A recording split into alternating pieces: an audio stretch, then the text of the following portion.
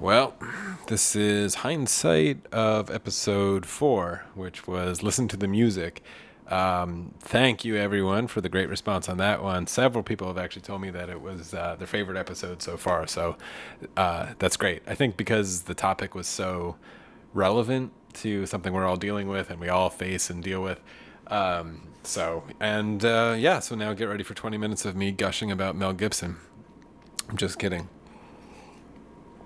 Okay, so I think the episode was super, super fun and interesting. Obviously, thank you also to Danielle Lee Thompson, who's great, who's our third at the table, and then Nina Strominger, who was our featured guest. It's really fun having three at the table. I think we'll probably do a little more of that in the future as well. But I think it was so fun for everyone because that dilemma, if it is one anyway, or a situation we all deal with, is so more psychological or it seems psychological more than philosophical, where it seems like just preference. And so on that, there was one thing in particular in the episode that I really didn't get to bring out in full that I actually, two things that I want to talk about. But it was something that I was sort of trying to push a little bit based on Nina Strominger's work and this notion of the true self and this phrase that she used in our interview of an act of self-creation, sort of like the art you consume as an act of self-creation, was what came out of sort of her interview there that I really liked and tried to latch on to. I don't think I fully fleshed it out, and I wanted to take this opportunity to really dive a little deeper into her work, which is really incredible in the psychological field on that topic of sort of what is the true self, and this argument that she has and she makes in a really cool paper and almost a dilemma that she poses to people in the research to make a case that the moral self is the true self, or the self that people really latch on to and care about. So I want to talk about that. So there's two things in particular that I think will be good to sort of take on board here that will make sense in the end. One is the notion of it's actually Coleman's favorite fallacy and when I say favorite, it's like the one that he recognizes that comes up the most often, and I think I agree with him. And it's sort of an informal fallacy. It's called the continuum fallacy. It's also known as the beard fallacy. By the way, if you're watching it on YouTube, I haven't trimmed in a while, so I have I don't know if I would call this a beard. Actually, that's what the fallacy is. Or it's also called the heap fallacy. So I'll tell you about what that means. And then Nina Strominger's work in the true and moral self. And then I want to combine sort of those two ideas to get to this nugget of self-creation. So the continuum fallacy is basically, in fact, it comes up a lot in the show. In fact, I know Coleman mentions it in a few upcoming episodes. But it seems to be this common fallacy where there's a sort of a continuum between something in state A and then something in state B, and if you can't find an exact point along the continuum where it turns from A to B or vice versa, well, then A and B don't exist. So like with the heap fallacy, the main question is, what is a heap of sand and versus a pile of sand versus one grain of sand? Like, if one grain of sand is not a heap, and 2 is not a heap, and 3 is not a heap, at what point will I add a grain of sand where you say, like, well, now it's a heap of sand? Clearly, there's no, like, if you zoom in and do that kind of analysis of a heap of sand, you won't find the exact number of grains of sand or whatever, or some scientific cutoff point where now it's a heap and before it wasn't a heap of sand. So then the temptation that some people seem to make, which is the fallacy, is to say, well, then heaps don't exist, right? And it's like, well, the concept of a heap versus a not heap of sand still exists, even if we can't find the exact moment that it switches from non-heap to heap. The same analogy works the same way with a beard of like, with what I'm growing right now, again, if you're watching on YouTube, if you would call this a beard or not is seemingly like, if it's missing one hair, if I grow one more or like let it go one more day, is it now a beard versus it wasn't before? Or if I shave and have stubble, is that now 0 beard? The fact that you can't find the exact moment of when I have a beard or not doesn't mean the concept of beards is meaningless or doesn't exist. This is a fallacy, if you notice that comes up all the time. and also becomes very, very attractive and sneaky to sort of sneak into your brain. I catch myself making it sometimes when you sort of just, in the moral conversations, when you just want to kind of sidestep a moral conversation and pretend the concept doesn't exist as sort of, but by playing this trick. But it's a trick and it's a fallacy, and we should notice it's a fallacy. But I bring this up in the moral sphere because we have to draw the line somewhere, right? Something's a heap. Now, maybe not a lot hangs on what you think a heap of sand is versus not, but in the moral sphere, and this is, you'll probably get the hunch of where I'm going with Nina's work, in the moral sphere of where you draw those lines of when it is a heap versus not a heap, and I'll come up with some examples, those are really, really important. Where you draw those lines, we draw those lines all the time. Actually, an example that maybe it's a bit of a lewd one, but that Coleman often uses with me is something like the age of consent for sexual relations. Well, if you say we've drawn the line, let's say legally, generally in America at 18, but this doesn't mean if you zoom in, because the concept of consenting sexual relations of adults is a concept on sort of one end of this continuum. And on the other end of the continuum is children who cannot consent. And we recognize those as a valid and obviously very important distinction. So where is that? So when is a child and an adult in this conversation, which has a huge moral consequence to it? And so we draw it at 18 as a society, and that's, we've decided on it. Is it a good line? Is it not a line? We can argue that all the time, and we do in legal cases.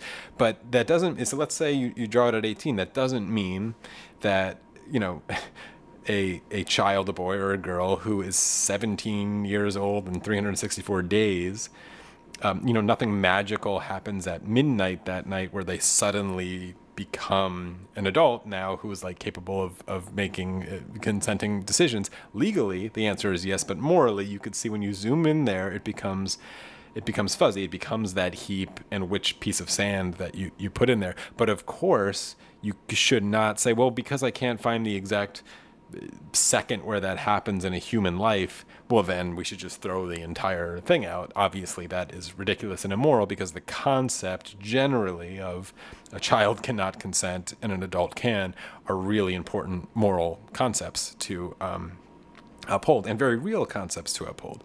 So where we draw those lines, or where you draw that line, that example, was sort of a societal one, but where you draw those lines in your personal life, that is a way to conceive of what I'm going to get to now, of what I think, and maybe this is maybe a stretch of her work, but I don't think so, of Nina Struminger's work of trying to pin down this notion of the moral self as the true self. So with the dilemma we're talking about at hand, it's maybe it's a bit flimsy, but the question of, even when I posed it to her, of is there something that an artist, a musician, or can do that is so heinous that you should stop listening to it, and you would stop listening to it? And she says, well, of course, at some point that answer is yes. If someone's like some mass murderer and that's what their songs are all about and promoting or something, it seems pretty absurd to be like, well, I love the tune of that little jingle, so I'm going to keep listening. At some point that you recognize, in that heap fallacy analogy I'm making, like, this is now a heap of sand versus a non-heap of sand. But what was interesting about the dilemma was trying to come up with a lot of names like we were doing that make it a little harder to be like, where do you draw the line? Where do I draw the line? Where do you draw the line, the listeners? And then so to conceive of that as this act of self-creation, like she said, with what I'm getting at here, I think is super fascinating. So I wanted to, I'll link this to you, by the way, we're pretty active on Twitter. So on Twitter, I'll put it there. And also in the if you're watching this on YouTube, in the link, a paper that she wrote there's two, that I'll link to that I love. One was The True Self, a psychological concept distinct from the self, which I'll read a tiny bit from. And then the one that I'm going to investigate a little more, that she knows that I love quite a bit, was just called The Essential Moral Self. There's a part in this paper that is very short, is a good way to start conceiving of what she means by the self versus the true self. So I'll just read from her paper. The self contains multitudes. It is a body and a mind, organs and thoughts, desires and intentions, whims and dispositions. Are all parts of the self equally self-like, or are certain parts especially essential? So that question sort of is the central one of like, what would be a true self, or what is a true self. This was, again, an article or an essay, with research that was making an argument that the true self is moral, is the moral self is essential. So what they did to try to sort of investigate some of this is really kind of cool and ingenious. This is from the other paper, The Essential Moral Self, which Nina Strominger wrote along with Sean Nichols. This was in Cognition magazine, I believe, Cognition Journal. Again, we'll link to this one. It's really, really marvelous. What they do is they envision a future, I think it's said in the year 2049, I'll just read it in a second, where basically there's a medical procedure where if you have a brain injury, you can have brain transplants. And they name the hypothetical person who gets this accident in their first hypothetical. His name is Jim. And the simple question is, you'll see, so he gets an injury and then this medical procedure, and I think they had 5 different variations of the ending of it. In the ending of the 5 variations, something has changed about Jim when he comes out of the surgery. And the question they're asking people to ponder after reading the hypothetical, which you're going to hear in just a second, is this person still Jim? So let me read it. It'll give you an idea. I think this is really, really cool. It's fascinating. Sorry, it's in their appendix, so I'm just looking down. So here it is. This is, again, we could do this one as a dilemma, so this is really fun. Okay. Jim is an accountant living in Chicago. One day he sustains a severe head injury from a car accident. His only chance for survival is participation in an advanced medical experiment called Type 2 transplant procedure. It is the year 2049, and scientists are able to grow different parts of the brain if they become damaged. A stock of brain tissue is kept cryogenically frozen to be used as spare parts in the event of an emergency. In a Type 2 transplant procedure, a team of doctors removes the damaged parts of the brain and carefully replaces it with the stock brain tissue. The damaged brain tissue is destroyed after it has been removed. After the operation, all the right neural connections between the old brain and the replacement brain tissue have been made. The doctors test all physiological responses and determine that the patient is alive and functioning. The doctors scan the brain of the transplant recipient and run some standard psychological tests. So here is when the doctors are running these tests, where there's a few different variations to the end of the this little story about Jim, who in the year 2049 gets this Type 2 procedure. And then so after hearing the variable of this surgery, the question that is asked, as I mentioned, to you listening to it, you could do this one on yourself, is the transplant recipient still Jim? And you sort of, they ask them to basically, to what extent do you agree with that statement? You could sort of rate it on a scale of 1 to 10, 10 being it's still Jim, and 1 being this is not Jim anymore, whatever you agree with that statement. So in the control group, obviously they say they discover that the transplant recipient thinks and acts the same way as before the accident. So that's basically the no change. You did the brain transplant, nothing at all changed about this person. Is the transplant recipient still Jim? The only thing that's changed at that point is the physical brain tissue, I suppose. So maybe some people do feel a little bit like, maybe it's not quite Jim. I don't know. I would answer, of course, yep, that's still Jim. Here's another version called Ignosia. I don't know if I'm pronouncing it right. They discover that the transplant recipient has lost the ability to recognize objects. He can see perfectly fine, but his ability to identify objects has disappeared.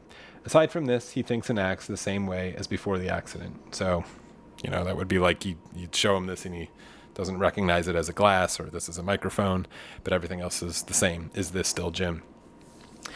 Another variation was called apathy. So they discover that the transplant recipient has lost all his desires. He no longer wants or desires anything. Aside from this, he thinks and acts the same way as before the accident. That's another thing. Is this still Jim? Here's the 4th way, amnesia. They discover that the transplant recipient has lost his memories. He can no longer remember anything that happened before the accident. Aside from this, he thinks and acts the same way as before the accident. it's a little tougher. I think if someone lost all their memories, they didn't know who their wife was or who their own name, I presume, and needed to be retaught all of that. Is this still Jim? That one starts getting fuzzier for me. And the last one, they discover that the transplant recipient has lost his moral conscience. He is no longer capable of judging right from wrong or being moved by the suffering of others. Aside from this, he thinks and acts the same way as before the accident. So that one, which, they just call morality. I don't know how you feel hearing that one. To like imagine Jim, I don't know, was a pretty fine moral dude or whatever before the accident, and after the accident and after the surgery, he can't judge right from wrong. He doesn't know that he has no animosity towards murders, I guess. He can't be moved by the suffering of others. This is the one in the testing where people start to say things like, no, that's not Jim anymore, or wondering if he's lost his soul, or some essential, this is the word, piece of Jim is not there anymore, and this is no longer Jim. Again, she's a psychologist, so she's more interested in finding these things out, and I think it's a really interesting finding. There are some variations that are really interesting that they play with, such as something they call the silver bullet, which is instead of an accident, it's someone who like intentionally alters their brain, if that, with the same endings, if that changes anything, versus a soul switch one, which was a more fun kind of Hollywood one, a reincarnation variation of it, and then an interesting one just called the golden years, which is sort of let's call it normal or something we're familiar with, of someone who just sort of gets older and starts to deteriorate in a way that maybe some of us tragically are used to. And, when is this person no longer themselves? But it's a fascinating paper. And the reason I think it's relevant to this one and sort of matches with what we were talking about with the continuum fallacy is, Jim, in their little example, again, they wrote it in a pretty extreme way, but imagine if before he went, had this surgery or something, had a lot of, strong moral convictions that he told you about. Even in this case, let's say he was our guest on Dilemma or at that table with us, and thought like it is totally atrocious that anyone would ever listen to Louis C.K. again or Michael Jackson, and he like burns all of his Beatles stuff, but sorry about mentioning that one, by the way, or like his R. Kelly stuff, and thinks anyone who would ever touch that stuff is just a pure like awful person. But then after this surgery and this brain transplant sort of hypothetical that he gets, let's say he's totally reversed. He's suddenly like, no, this is all wonderful. Like, what are you talking about? You can do all of this. That might, for me at least, feel like, no, this is no longer Jim. Like, you've altered him and changed him in a fundamental way. At least that's what that intuition does for me, which again, then I again, so if this analogy works if you imagine this continuum and where you draw a line, either a thick line or a thin line, or where you draw it is a kind of, again, to use her word, self-creation of maybe this essential self, this moral self that we're talking about, that turns out to be an incredibly important self to ourselves, to use a bad word there, and to others, even in this kind of testing that it reveals.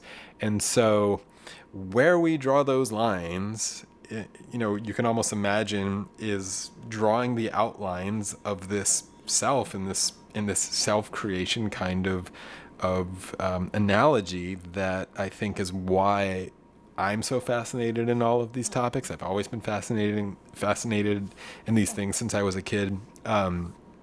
And through the course of getting deeper into it with the podcast and with meeting all these incredible people and diving into these things, maybe discovering where the edges of myself that I draw are a bit, which I think is incredibly useful, or deciding that like I don't love where I'm drawing them, or I don't know where I've drawn them.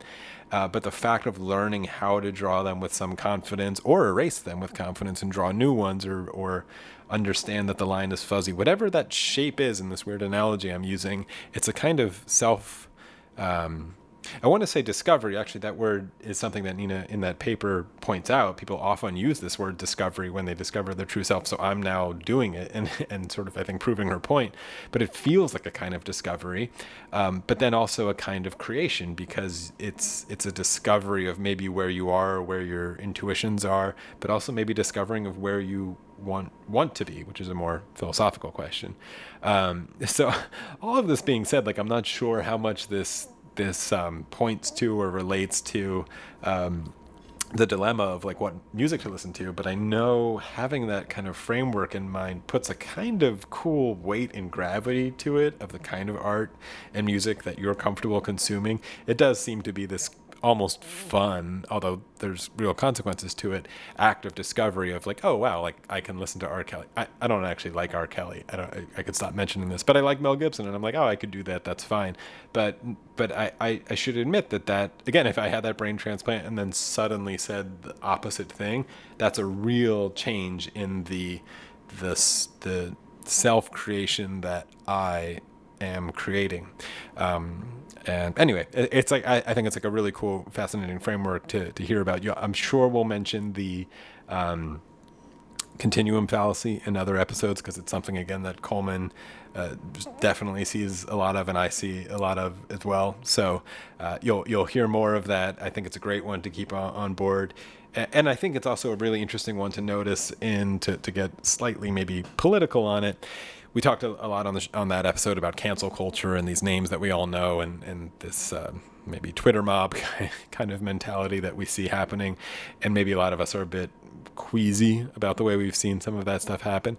And keeping that framework of the self-creation and the self-drawing, and where you're drawing those lines, it seems to be that there's a bit of a maybe tendency lately to want to project this moral self to the world that is drawing those lines in some like extreme way, that one grain of sand is a heap and one is too much. And I don't know, I don't have the answers to this, but I think noticing that this fallacy is rampant in the moral sphere is, and used, I think, a bit nefariously and a bit disingenuously, is useful to have on board, and hopefully maybe help have better discussions on these things, even with your friends or people that you clash with. Actually, something that I've been poking a bit about, like on Twitter and other social media, is wondering, I can't appreciate you more for listening to the show. It's incredible. I love we're getting a great response and a nice amount of listeners, and it's awesome. Really curious if you're having these kind of discussions or putting them on the table and learning things about yourself or others. And anyway, like, that's a huge sort of desire for the show, is to help prompt better discussions out in the real world and in your life. And I think maybe this notion of self-creation and understanding the continuum fallacy, for me at least, has been a way to broach difficult topics with a bit of care, and to try to erase the kind of binary thinking that we know gets people in trouble right away, because we have to admit we're on a continuum and we're all drawing lines somewhere. Even something, actually, this is a good transition, because next week's episode is all about food, and I wanted to bring up eating meat or not eating meat. We all, well, maybe not all of us, but most of us draw the line somewhere of, I'm actually vegan, and I'll talk about reasons for it and why I've gone into it in the next episode. But I kill some bugs sometimes, and so even on the continuum of the spectrum of the consciousness of animals, which again we'll get into a bit in episode 6. There's a continuum there, even as something as drastic and profound as sort of the potential death of a conscious creature. Most of us live on a continuum there, and you could really start grabbing the torches and going on a march if there's just one transgression, or you notice one transgression on the line somewhere. But we should all take on board and notice the continuum fallacy on tons of topics is being very much exploited. And it's a good thing to have on board, again, for political discussions, for moral discussions, for your personal discussions, and for your own personal exploration. I think it's fantastic. So, episode 5 coming up. It is about food. It particularly is about GMO warning labels, genetically modified organisms, and warning labels on foods, or even the like GMO free project labels, if you've seen some of those. Basically, the guest is Robin Hanson, who is incredible. If you know Robin Hanson, you know why I'm excited about having him on the show. He wrote the book Elephant in the Brain recently, which is phenomenal. If you want to cram it in this week, I can't recommend it highly enough. He's a behavioral economist. He's done a ton of different work. The elephant in the brain is a metaphor for the elephant in the room being this big thing that everyone knows is there, but we're not going to talk about it. And in his sort of analogy for that is kind of the evolved desire in our brains of being status, sex, seeking animals, is this like elephant in the brain that we're just not going to look at and we don't feel comfortable looking at, but often is the best explanation for why we do tons of things. It can be a bit of a depressing read, but also pretty liberating as well. Anyway, the first half of that book lays out the elephant, and the second half of that book is examples of different topics where you can sort of maybe explain the situation of our world a little better by looking at the elephant. But he doesn't in that book talk about food. So we end up basically kind of in a deep discussion about what would it have been like to write a chapter about food in the book, The Elephant in the Brain. It's phenomenally interesting. Moral discussions about food are usually crazy and get everyone riled up. So hopefully, the intention of the show isn't to like really upset anyone, but I bet something will be said in that show that will upset you. Discussions about nutrition and food, I think, are like almost even more difficult than politics and religion. It's crazy. And we talk even a little bit about why that might be the case with food. So it's a super fun one. And, we also do, of course, talk about GMOs and some sort of basic information on them. But it's Robin Hanson. He's tremendously good. Follow him on Twitter. Also, we say this in the show, but I'll say it now. Follow him on Twitter. He's an amazing Twitter user. He posts like these insane polls all day that are like just out of this world. I can't even just go look at his Twitter. I'm sure you'll find him, Robin Hanson. And his website called Overcoming Bias, which is phenomenal. So that's your homework for next week. And that's it. And then also, I will also remind you, I did mention it in the last week's episode, that a couple of the dilemmas from season 1, including last week's episode, come from the National High School Ethics Bowl. It's great. Check it out. I think I'll also put a link here, or whatever people do on YouTube. Is that where it happens? And check them out. If you're listening to this on one of the podcast apps, just like Google National High School Ethics Bowl. It's for high schoolers who I don't want to call it a debate competition. It's a bit of a debate competition, but it's more of a scored philosophical discussion with an opponent. And it's great because you can change your mind in the middle of the discussion and win in the format of it. I've been volunteering for it for a bunch of years. It's a ton of fun. If you know a high schooler, if you have a sibling who's a high schooler, if you're not a high schooler but want to get involved, there's different ways to get involved. I recommend everyone do it. And if not, just go to their website and like read through the archives, and you'll just have a really fun time reading a bunch of different situations and challenging yourself of what you think. So there you go. Episode 5 coming up. Thank you all so much.